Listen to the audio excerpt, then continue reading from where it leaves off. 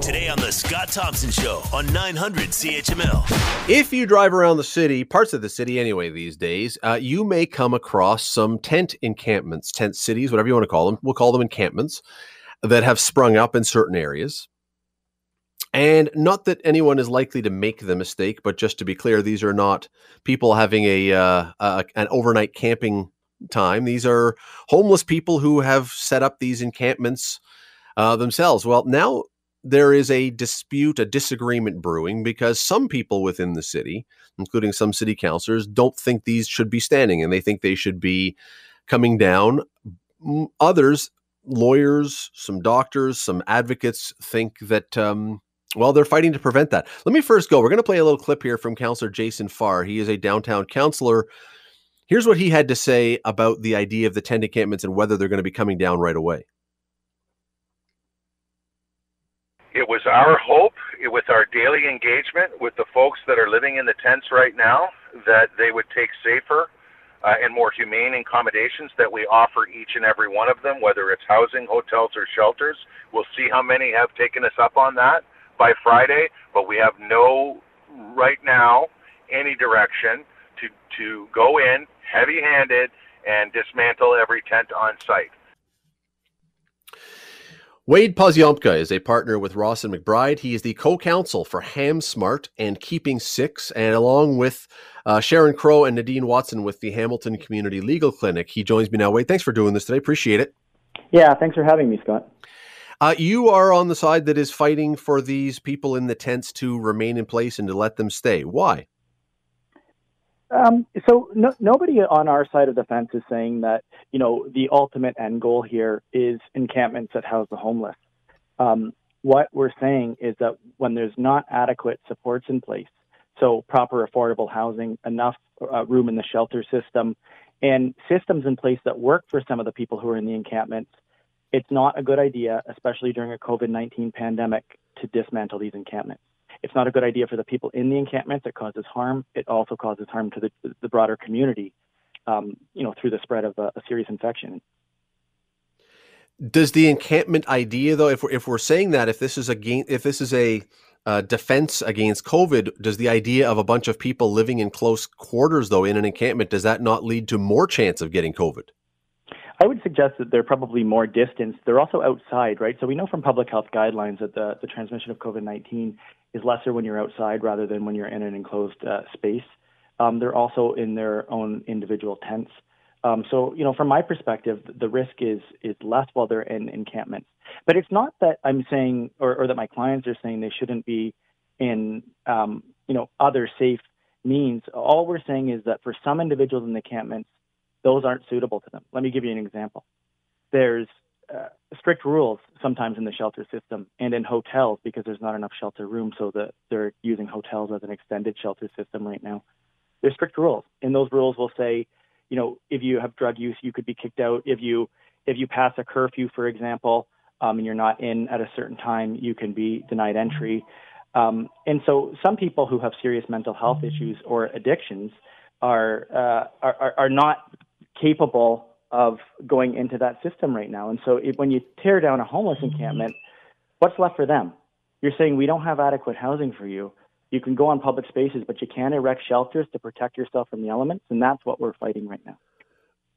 It's obviously a complicated issue, but if you have space, if the city is providing spaces, but some of the people who would be in these encampments are incapable of following the rules or whatever the reason would be why they couldn't go in there, what is the answer then? I mean, is it different shelters that would have different rules, or how do you ultimately then get these people out of the encampments?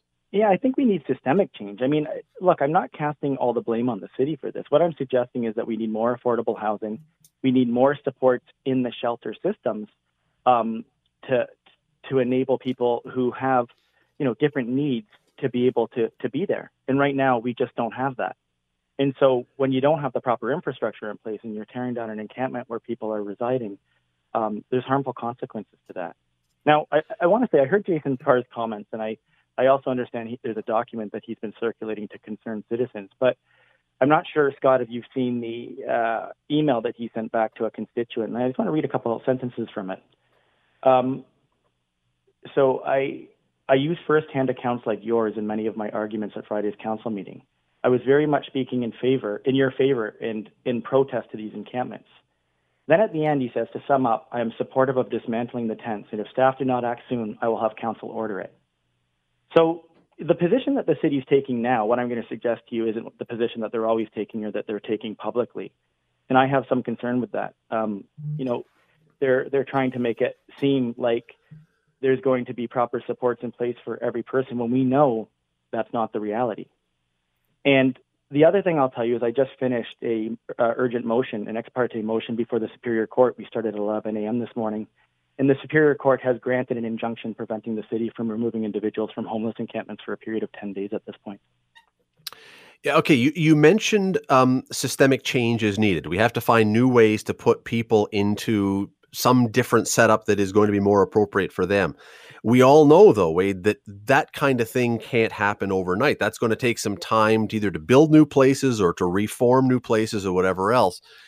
In the meantime, are we okay then with these tent encampments staying for a month or 2 or 3 or however long they stay, or growing even to be bigger ones because people have now gathered because they know they can do it? Are we okay with that? From my perspective, we should be, because what's the alternative?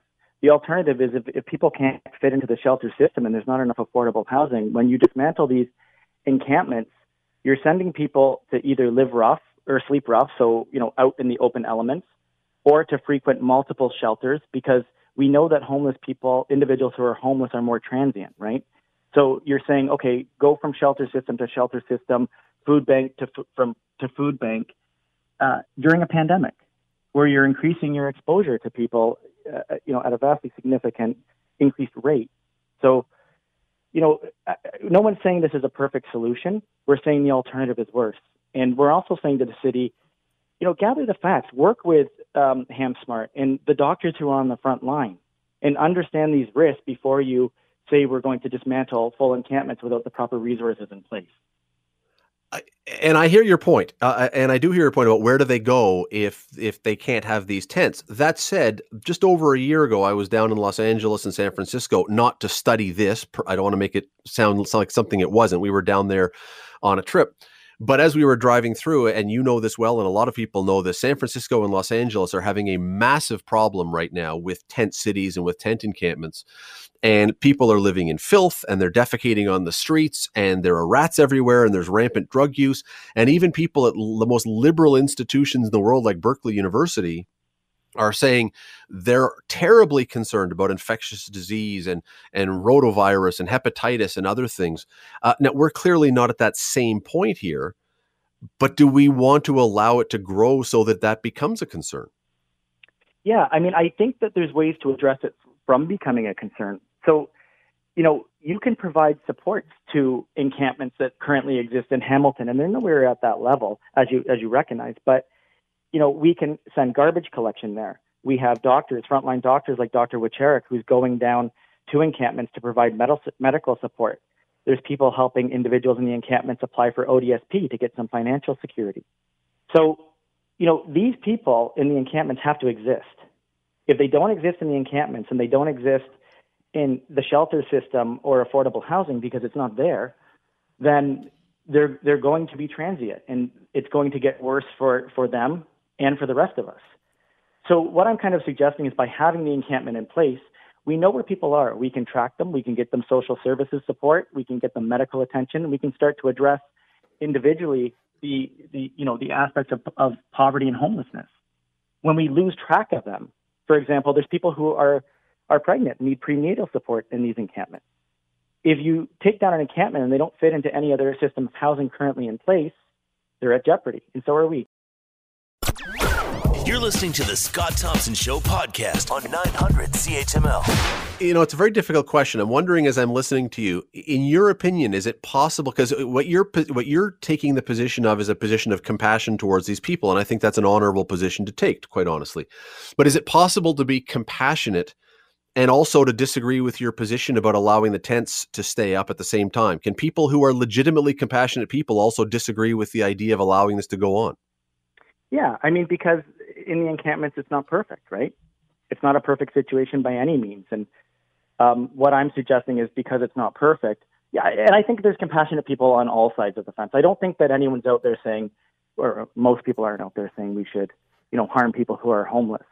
I think some people are saying, the individuals in these encampments, these are terrible conditions for them, and we should do something about it. I think where we disagree, for the most part, is what should we do, right? That's where the disagreement comes into play. And I think that, increasing the supports in the encampments and starting to address the root causes individually and systemically is the right step to do, and doing that in partnership. So not having the city being opposed to a group of doctors, and we should be doing this as a team. And to do it as a team, we need to have open communication. So my clients have been trying to engage with the city, and my clients have medical expertise on their side. These are the frontline doctors. So we need to do this together, because ultimately I think at the end of the day, the city, my clients, we all want the same thing. It's just how do we go there?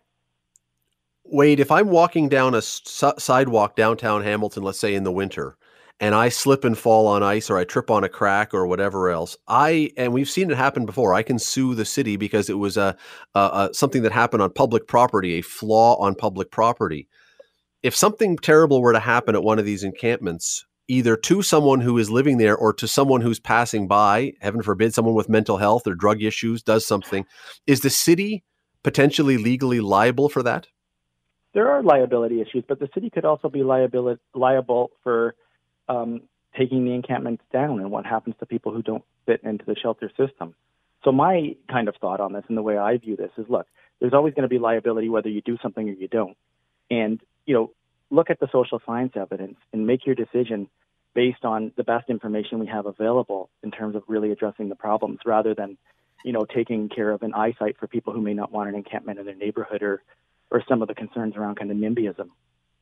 Well, you know what? I've heard someone ask that question already, and I'll pose it to you.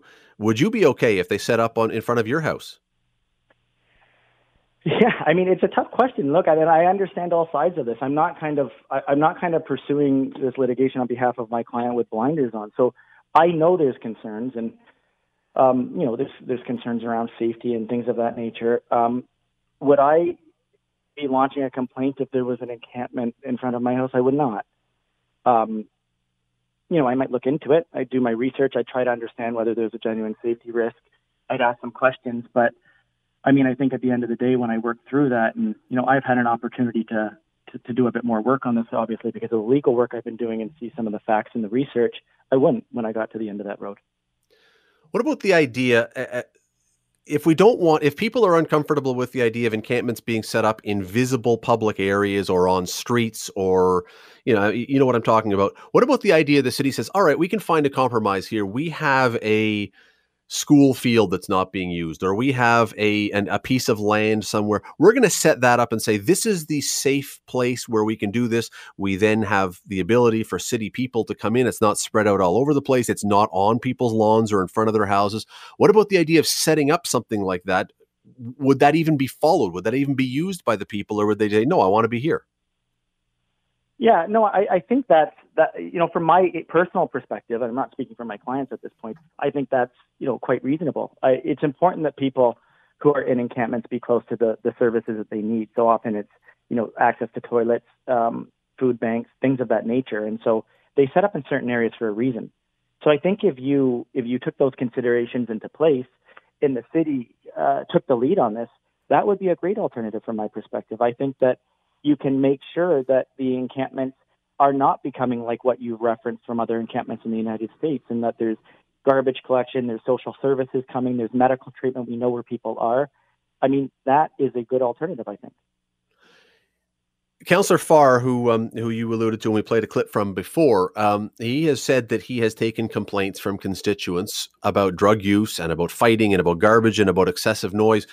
We understand the position where we want to be compassionate to the people who are homeless and don't have a place to live. But should the constituents who are seeing this stuff, and potentially they also are being affected by this, should they have a voice to say, are they wrong to bring these complaints forward, or should we be understanding of their concerns as well? I do understand it, right? I understand why they're coming forward with certain complaints. The conditions are not always ideal. But I think from a city councilor's perspective, there has to be leadership in these times that has to be, from my perspective, and maybe this is a little bit too philosophical or preachy, but I think there has to be moral leadership. So even if a position is unpopular, I think you should base it on the best evidence available with you working with the community organizations to make that decision, rather than, some vocal people who don't maybe fully understand the situation or want them out of their backyard. So I understand that that's happening. I understand that Councillor Farr is getting complaints. But what I would suggest to him is make your decision based on the best information available to you on what the alternative is, rather than just answering to, a few yelling constituents. One more thing, and we're short on time, unfortunately, but one more thing, and that is if the city was to do as you suggested, and we create enough shelter beds and the appropriate shelter beds and everything else, we know, and this is not just hyperbole, we know that there are people who, again, because of mental illness or because of drug use or because of whatever reason are suspicious, they don't want to use those facilities. We know there are shelter beds now that sometimes are open and people are still living on the street because they don't want to go. If those facilities were open and people still said, I prefer to be in my tent, should the city then move in and say, I'm sorry, but we don't allow you, or do you still get allowed to stay? I think you'd have to give that, a little bit of a deeper dive. So you'd have to look at, why are people saying, I don't want to use the shelter system? Is it because someone has an addiction and they're going to be kicked out after a day or two? Or because, there's people who, often shelters won't take couples, right? So couples who want to stay together in the time of pandemic, if they're homeless, will go to an encampment because they often can't access the shelter system. Or someone who has a dog. Many homeless people are estranged from families, and a pet, whether it's a service animal or not, is their closest companion, and they're not welcome in the shelter system. So I'm not in any way criticizing our shelter system. There are great shelters in Hamilton. There are very dedicated people who do this work. But what I am suggesting is that there have to be additional supports in these systems to welcome the most vulnerable. Because there may be an empty bed, but someone may not be able to access it, even if they wanted to. And that's the point that I'm making. So it's a bit of a deeper dive.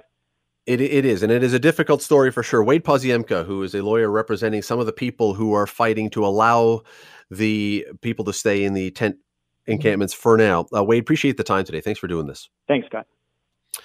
And as I say, this is a complicated one, and I'll tell you what, I appreciate his answer that it's possible to be compassionate and still not be in favor of this. All right. So I don't believe that Wade is being is taking the position of black or white, one or the other, because I think you can be concerned about people and also not be in favor of these tent encampments. And let me say, he used the word NIMBY. I asked him the question. He gave an answer, but I will put money down, and I'm not a betting man. I will put money on the table that if you were to have these tent encampments be set up in front of anybody's house pretty much in this city, even the most quote, quote, compassionate person would have some concerns. And it's great to say always, you know what, we have to be able to do this and we have to allow for this. And we may, but the reality is it works until it's something that affects you as in front of your house, or that your family or your children have to walk by. Look, these are complicated issues. I don't want to throw out people. These are human beings. I understand that.